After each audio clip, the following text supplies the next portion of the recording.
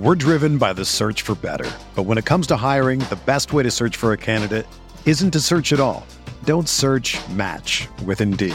Indeed is your matching and hiring platform with over 350 million global monthly visitors, according to Indeed data, and a matching engine that helps you find quality candidates fast. Ditch the busy work. Use Indeed for scheduling, screening, and messaging so you can connect with candidates faster. Leveraging over 140 million qualifications and preferences every day, Indeed's matching engine is constantly learning from your preferences, so the more you use Indeed, the better it gets. Join more than 3.5 million businesses worldwide that use Indeed to hire great talent fast. And listeners of this show will get a $75 sponsored job credit to get your jobs more visibility at Indeed.com/Blue Wire.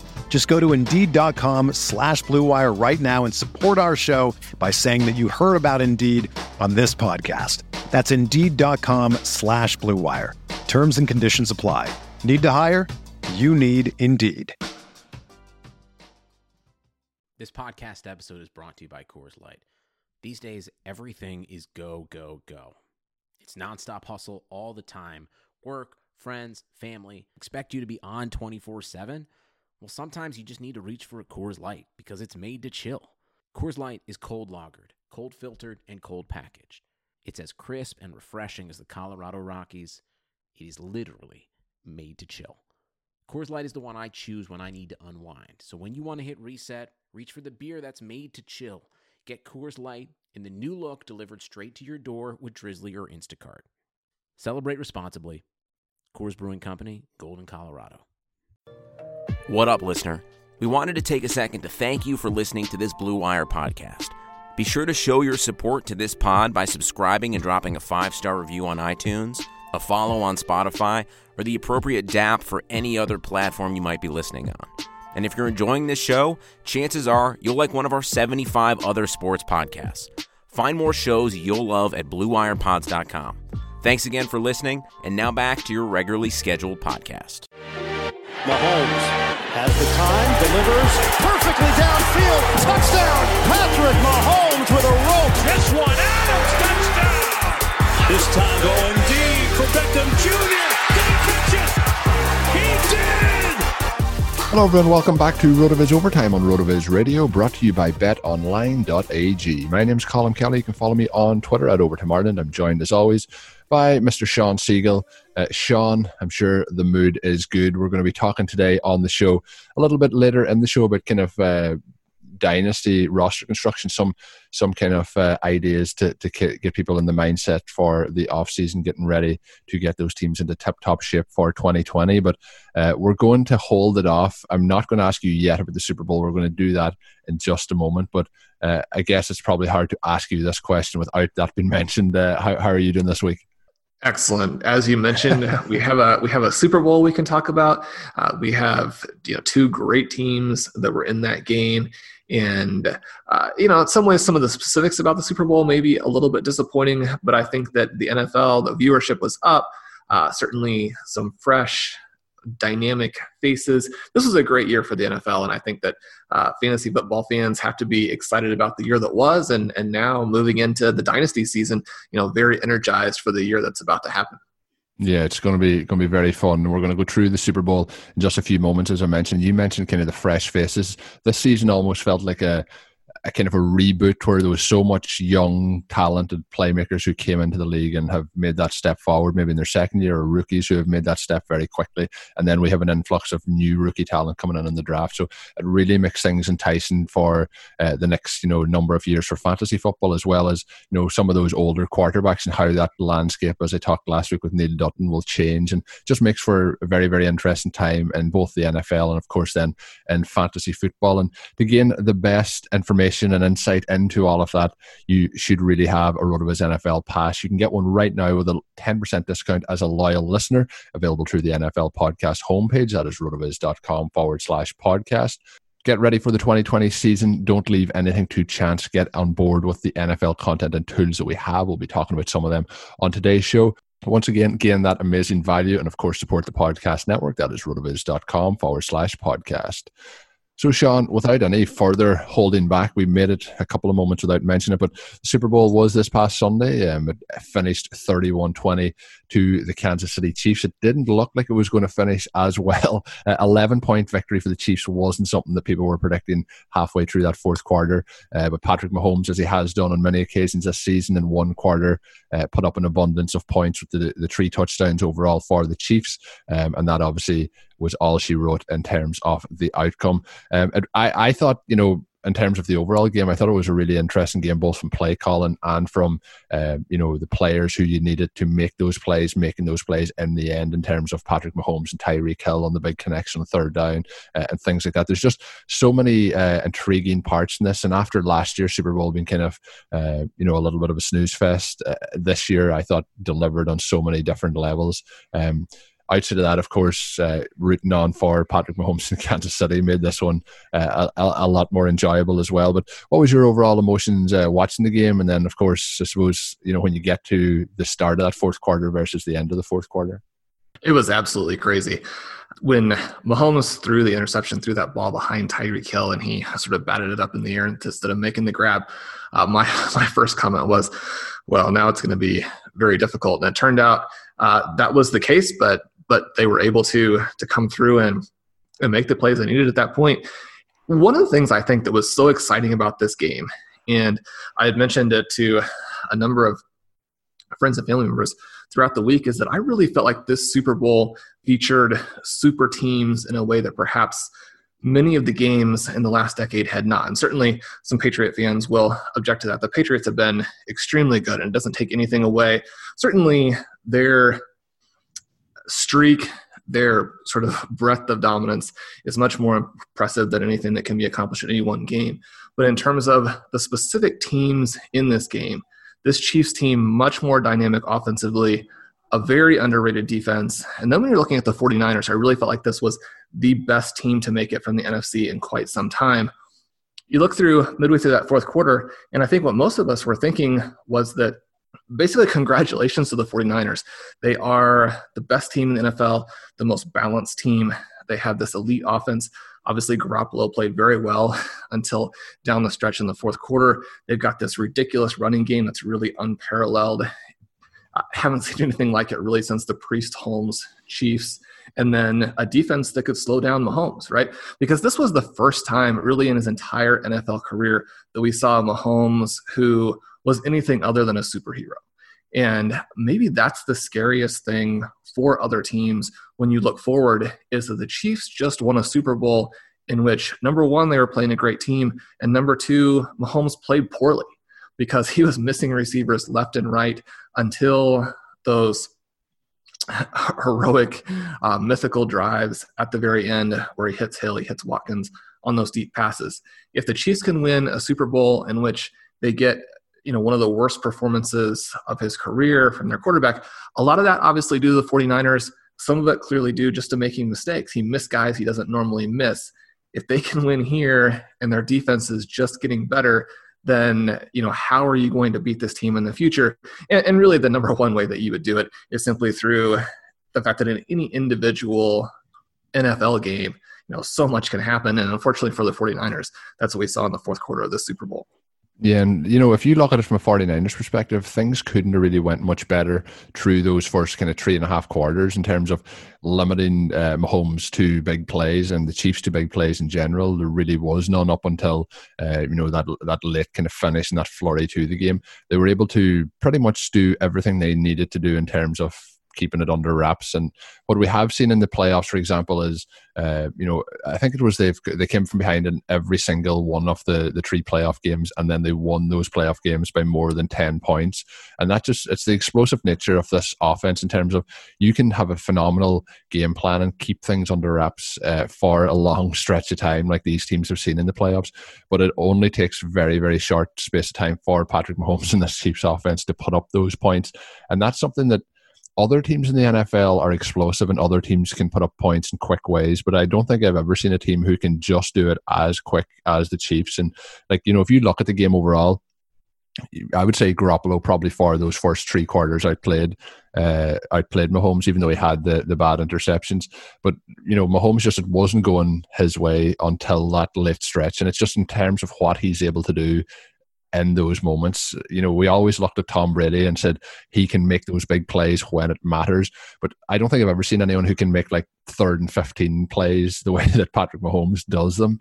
Just time and time again, seems to be able to come up with those plays, and the pressure doesn't really seem to bother him at any moment. He just seems to be so calm. And to think of somebody so young in their career, he is on a trajectory at the moment to be, on the path to being the best quarterback of all time if he can maintain any sort of future form. But what did you make? I guess we'll look at the MVP going to Mahomes. Did you think any other of the Chiefs were more deserving come the end of it? I know over the whole season Mahomes is the MVP of this team, but in terms of Super Bowl performance, did you think it could have went in another direction? Well, it's never going to go this way, but Chris Jones was such a difference maker for the defense. You saw the big difference in the way they played the Titans and the 49ers compared to when he missed the game against the Texans. One of the best defensive players in the entire NFL. And I think that, again, teams have reason to be worried about that defense in the future, not just the offense there. Certainly Damian Williams made a couple of big plays too. The crucial play in the game, really the officials ruling that he got in on the touchdown. It was not going to be able to overturn either way with how close it was, so the original ruling was going to be very important there. You certainly like to think, based on what they did on previous plays early in the game, I think this game, even though the Chiefs struggled then for the next 2.5 quarters, the fact that Andy Reid went for it early on, he showed more courage than he has at many times in his career, really seemed like a coach ready to take the next step, win the Super Bowl. One of the best play callers, certainly in NFL history, one of the best team managers. It's certainly an underrated ability to keep your team together, to have them ready. You have some of these coaches who don't call plays and yet are very dynamic in the head coaching role. That, I think, is something that we tend to not give enough credit to. Andy Reid, fantastic at both of those. And now to have him along with Patrick Mahomes, the Chiefs are really in perfect position for a long time. And there's never a situation where a team that has as good a season as the 49ers should ever feel bad. I mean, this was a fantastic season for them. I think the thing that probably hurts even a little bit more is that while the Chiefs have had more recent heartbreak, neither one of these teams having won a Super Bowl recently, but certainly those of us who grew up with the Joe Montana, Steve Young days certainly still see the 49ers as this team that has been a somewhat recent dynasty, right? But most of us were not alive when the Chiefs were last in the Super Bowl. But you look to the future and you look at what these two teams face, and the 49ers are in a much more difficult division, right? Where you have the previous Super Bowl entrant from the NFC there with the Los Angeles Rams. You have a Super Bowl champion in the Seattle Seahawks who still have their franchise quarterback. You have what appeared to be a swiftly rising Arizona Cardinals team with perhaps a new star quarterback going forward there. You contrast that to where the Chiefs are with a division that doesn't have other star coaches, that does not have quarterbacks at this point. It looks like the Chargers will be starting over. Certainly the Broncos are just in the beginning there with Drew Lock. The Raiders sort of in this perpetual stasis or purgatory with Derek Carr at the helm. And they're very, very different scenarios in terms of how that impacts the future. You look at the situation for the Seahawks and them trying to maintain where they were. Certainly the rise of the Rams and the 49ers makes that much more difficult. You look at where the Rams were after losing the Super Bowl last year and where the 49ers are, makes that much more difficult. You contrast that to what the Patriots were able to do, where throughout this stretch of dynasty, they were dealing with the Jets, Dolphins, and Bills, and simply being in that position to consistently get the first round bye makes a big deal in terms of, where you're going to be, how many games you have to win. Certainly we saw with the Saints going down in a game when we felt like they would probably win. Saints had a fantastic season, didn't even win a playoff game this year. You look at what happened to the Ravens. Now, the Ravens obviously did get the bye, but any extra game makes it very difficult. Any extra road game makes it difficult. And so at this point, the path to the Super Bowl for the Chiefs, so much easier than it's going to be for the 49ers. At this point, many more franchise quarterbacks in the NFC. You look at Drew Brees, and his inability to get back and win the Super Bowl. You look at the situation with Aaron Rodgers.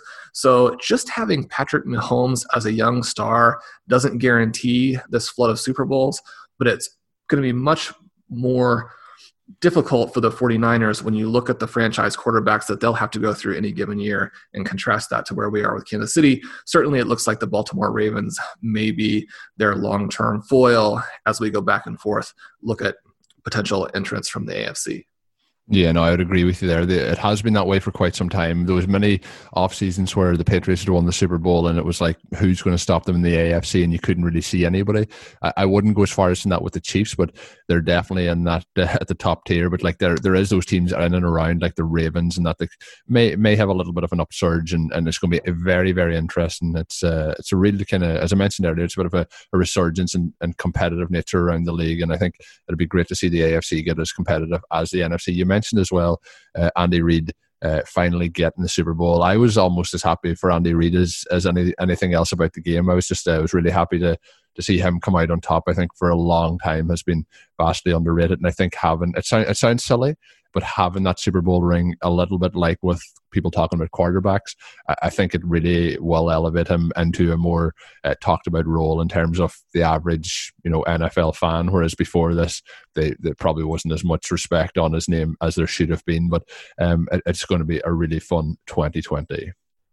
So before we get into the second half of the show, I just want to take a little moment to tell you about our brand new sponsor. It is Bet Online. The NFL season is a wrap, but fear not, Blue Wire is excited to be partnering with Bet Online to help you win big, no matter what the time of year. With March Madness, the Masters, and Major League opening day right around the corner, Bet Online has you covered for all the latest news, scores, and odds. It's the best way to place your bets, and it's free to sign up. Plus, it's never too early to lay down your futures bet on Super Bowl 2020, as myself and Sean were talking through some potential prospects there a moment ago. Head on over to betonline.ag and use our promo code BlueWire to receive your 50% welcome bonus on your first deposit. I signed up just before the Super Bowl, got some wagers in there. I had one specifically that helped me have a very good night, was for Travis Kelce to score a touchdown and the Chiefs to win. So I was really happy to get in on board with that 50% sign-up bonus, and also it's a fantastic way to help support the podcast. Once again, that code is BlueWire, all one word, when you sign up at betonline.ag. Bring your best bets home with BetOnline, your online sportsbook experts. So, Sean, jumping in here to the second half of the show, you had a piece up over the last week on the 2020 Dynasty Workshop, and the title is How to Create a Permanent Championship Window. It sounds very nice if you can maintain it. It's something you have been able to do across your rosters for a number of years. Sometimes you get that team that can peak for a season or two seasons and then it's straight back into rebuild mode. But I'll let you take the floor, Sean. What are some of the keys that you see in terms of being able to keep that roster ticking over? I know we've talked about it in the show a lot about different strategies of moving on from those players and replenishing that roster. But what are some of the keys that you have found over the years for continuous success in Dynasty? I'm really looking forward to the Dynasty portion of the season. We spend several months here in that time of the year, and you get a little bit of a refresh. Just can sit back, participate in some startup drafts. Really, there's nothing more fun in fantasy football than participating in that startup. And the Dynasty Workshop is something that's going to kind of go hand in hand with some of our other projects. We just released the first edition of the Dynasty Command Center Rookie Guide. And so, we had huge numbers of people who pre-ordered that, a lot of excitement going around those rookie rankings, the mock drafts, all those different things that we did, some really cool articles by Travis and TJ Blair. So a lot of fun going into that guide. There'll be 2 more editions. People can jump in there. The workshop will kind of go with that and discuss some things that I like to do with my Dynasty rosters that may be a little bit counterintuitive or contrarian to the way that a lot of people view Dynasty. So last year we had the Best Ball Workshop, talked a lot about the Roster Construction Explorer and some of the insights that can bring to you, and really trying to approach your best ball leagues with an evidence-based approach. We're going to do that with Dynasty as well this year. And some of the lessons that I've floated in this first initial introduction are things that I think are kind of interesting or fun or maybe overlooked that we don't always hear about when people are talking about Dynasty. So just to go through a couple of them. The first one, obviously, we mentioned that startup, is to build a win now, win always team in the startup draft. There is a ton of debate when you look at these startups of whether you should build for the future. Brian Malone, who has written extensively, Ryan McDowell, one of the coolest guys in the industry, they talk a little bit about the fake punt or the extreme fake punt, this idea of building this incredible dynasty by punting the original season. Certainly, there are lots of people who will show you that if you attack veterans in the startup draft, you can put together a team that is far better than any redraft team would be, and then you try and fill in behind that. I think that you can do both, and we'll discuss some strategies for doing both in that startup, and certainly that lays the foundation for this idea of the permanent championship window. Moving on to a couple of other lessons, we'll talk about avoiding the championship window trap, right? This idea of really targeting this time when your team is coming to maturity. We'll talk about turning a bad trade offer to your advantage. Obviously, the way people respond to trade offers can make a big difference in how many trades they make. And then the following lesson is why increasing your trade volume is the key to dynasty titles and how to do that through win-win trades. So again, this idea, if we want to increase our volume, the idea being that instead of trying to win the trade, you'll hear a lot of people talk about, okay, I only do a trade if I'm the clear winner, or if you can win the trade, that's the way that you get to build this dynasty. Certainly there are going to be some situations where if you can exploit your trade partner, that will work well for you in the short term. But one of the problems is that if you are approaching trades in that fashion, people don't want to deal with you, right? So they know that you're not going to offer fair trades. If you do manage to pull the wool over someone's eyes and really steal from them in a trade, that's going to create bad feeling through the rest of the league. But there's a different path, right? When you're working with your trade partner, you want that to be a win-win. Every time that you do a trade, it should be a win for you, a win for the person you're trading with, and a loss for the other 10 people, right? And that's the whole idea of a trade in the first place. So if you can make trades like that, then not only does that help you, it'll allow you to make more trades because people want to trade with you. They can see how it also benefits them. And every time that you do a trade, right, then you are making progress versus the other 10 people in the league. And so we'll look at some different strategies for making as many of those trades as possible.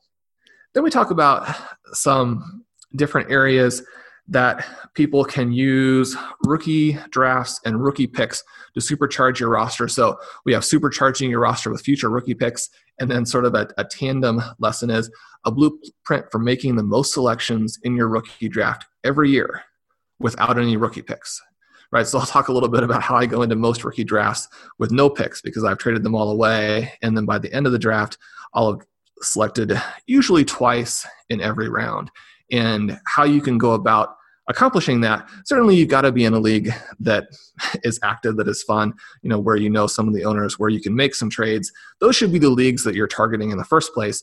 One of the things you want to make sure you do anytime that you join a new league is do a little bit of research, make sure it's going to be a fun league to join. Then a couple of the final lessons, we'll talk about why holding on to your studs is actually the thing that's costing you an Uber squad. So this idea of building with studs could actually be the thing that costs you the extreme upside. We'll talk about developing the confidence to make trades you might lose. Talk about rebuilding faster by trading the wrong players. And then just a little discussion of taking over an orphan and why that reward is worth the challenge of it. We all know that taking over some of these teams, joining a dispersal draft, joining a dispersal auction, sometimes that can be intimidating because you're going in against fully built dynasties and maybe you're picking from a player pool that was bad enough that caused the original owners to quit in the first place. But there are some rewards that really go into that as well. And certainly it helps you develop as a dynasty owner because it puts a big challenge in front of you there. So those are some of the highlights that we'll have in the Dynasty workshop. Really looking forward to this project as it fits in concert with some of the other things we're doing on the site. Yeah, it should be really, really exciting. And there's a lot of stuff you touched on there that, just starts getting your brainwaves flowing to see what way. And there'll be a lot of players who might be thinking, like you mentioned about the championship window, but there's so many key things that'll be coming up here to try and avoid that. And you mentioned just so many different insights there. Is there any one in particular? I know they're all equally as important, Sean, but is there any one in particular that you think that people tend to like go one side on it too much or too little. You were mentioning something there that I was thinking when you were going through it about, the win-win trades.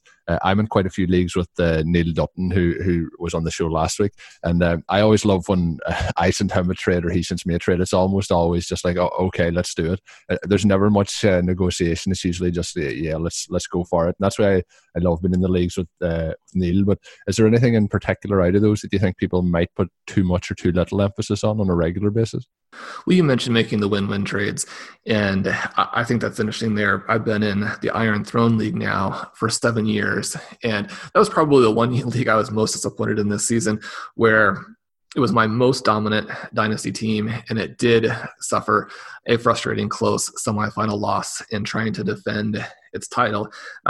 You're coming off a championship, you score the most points, you have the best record. You really feel like you're going to come through, especially in a team in a league where you have deep starting lineups. The IDP, if you can build your IDP side as well, anytime that you have 18 starters, you have a little bit more leeway to have someone get hurt or have a bad game than if you had 9 or 10 starters. But in that league, the team that had the number 2 seed is actually a team that I have done probably 50% of my trades in that league, maybe more with. And so, we go through every season, trading back and forth. And if it were something where those trades were hurting us or were benefiting simply one side, then you expect one of our roster to rise to the top, the other one fall to the bottom. And really it's been the exact opposite, where the more trades that we do, the more our roster depth and our roster construction, our objectives that we have as owners, those rosters are able to float to the top. And so one of the things that we really want to focus on, and this is the idea too, of turning a bad trade offer to your advantage, how do you react to that original trade offer when someone offers you a player who is in your tier 2 and they've offered you a tier 5 player and maybe a tier 10 player, and you're looking at that and saying, this isn't a serious offer, or they're trying to cheat me, or I'll just ignore this. This is somebody I can't work with. And every once in a while that will be the case, right? Well, you'll have people who send you bad offers when you try and discuss with them. They make it a take it or leave it, and your thought is, well, obviously I'm leaving it. That's not a serious offer. But what you're trying to do and the way that you react to bad trade offers is important, because if you react with offense, then they're going to be less likely to offer you more trades in the future. Whereas it could be something where they simply misunderstood the player values, thought maybe that you would have a different player value. They're offering up sort of an opening idea that then you can discuss because they don't want to over offer to start with. All of those things are legitimate possibilities for a bad offer. And if you overreact at the beginning, then they're going to be reluctant to engage you in the future, because no one wants to be told, oh, you don't understand player values, or, you're trying to cheat me. Don't make these kinds of offers. That really shuts down future conversation. And not only do you want to make a lot of trades, but you're wanting to get a lot of trade offers, because many trade offers you simply won't want. Right? You want people to feel comfortable offering you things, and you want the information that comes from those trade offers. So even if the trade doesn't deal with the players in that combination, when someone offers you a trade, then you know which players on your roster they're interested in, and you know which players on their roster they're willing to move. Now, you may have to switch to different guys from their roster in order to give them the player they're looking for, or you might be looking for a different person from your roster to match the guys they're willing to sell. But you want to use that intelligence to craft further offers as opposed to shut down the discussion process.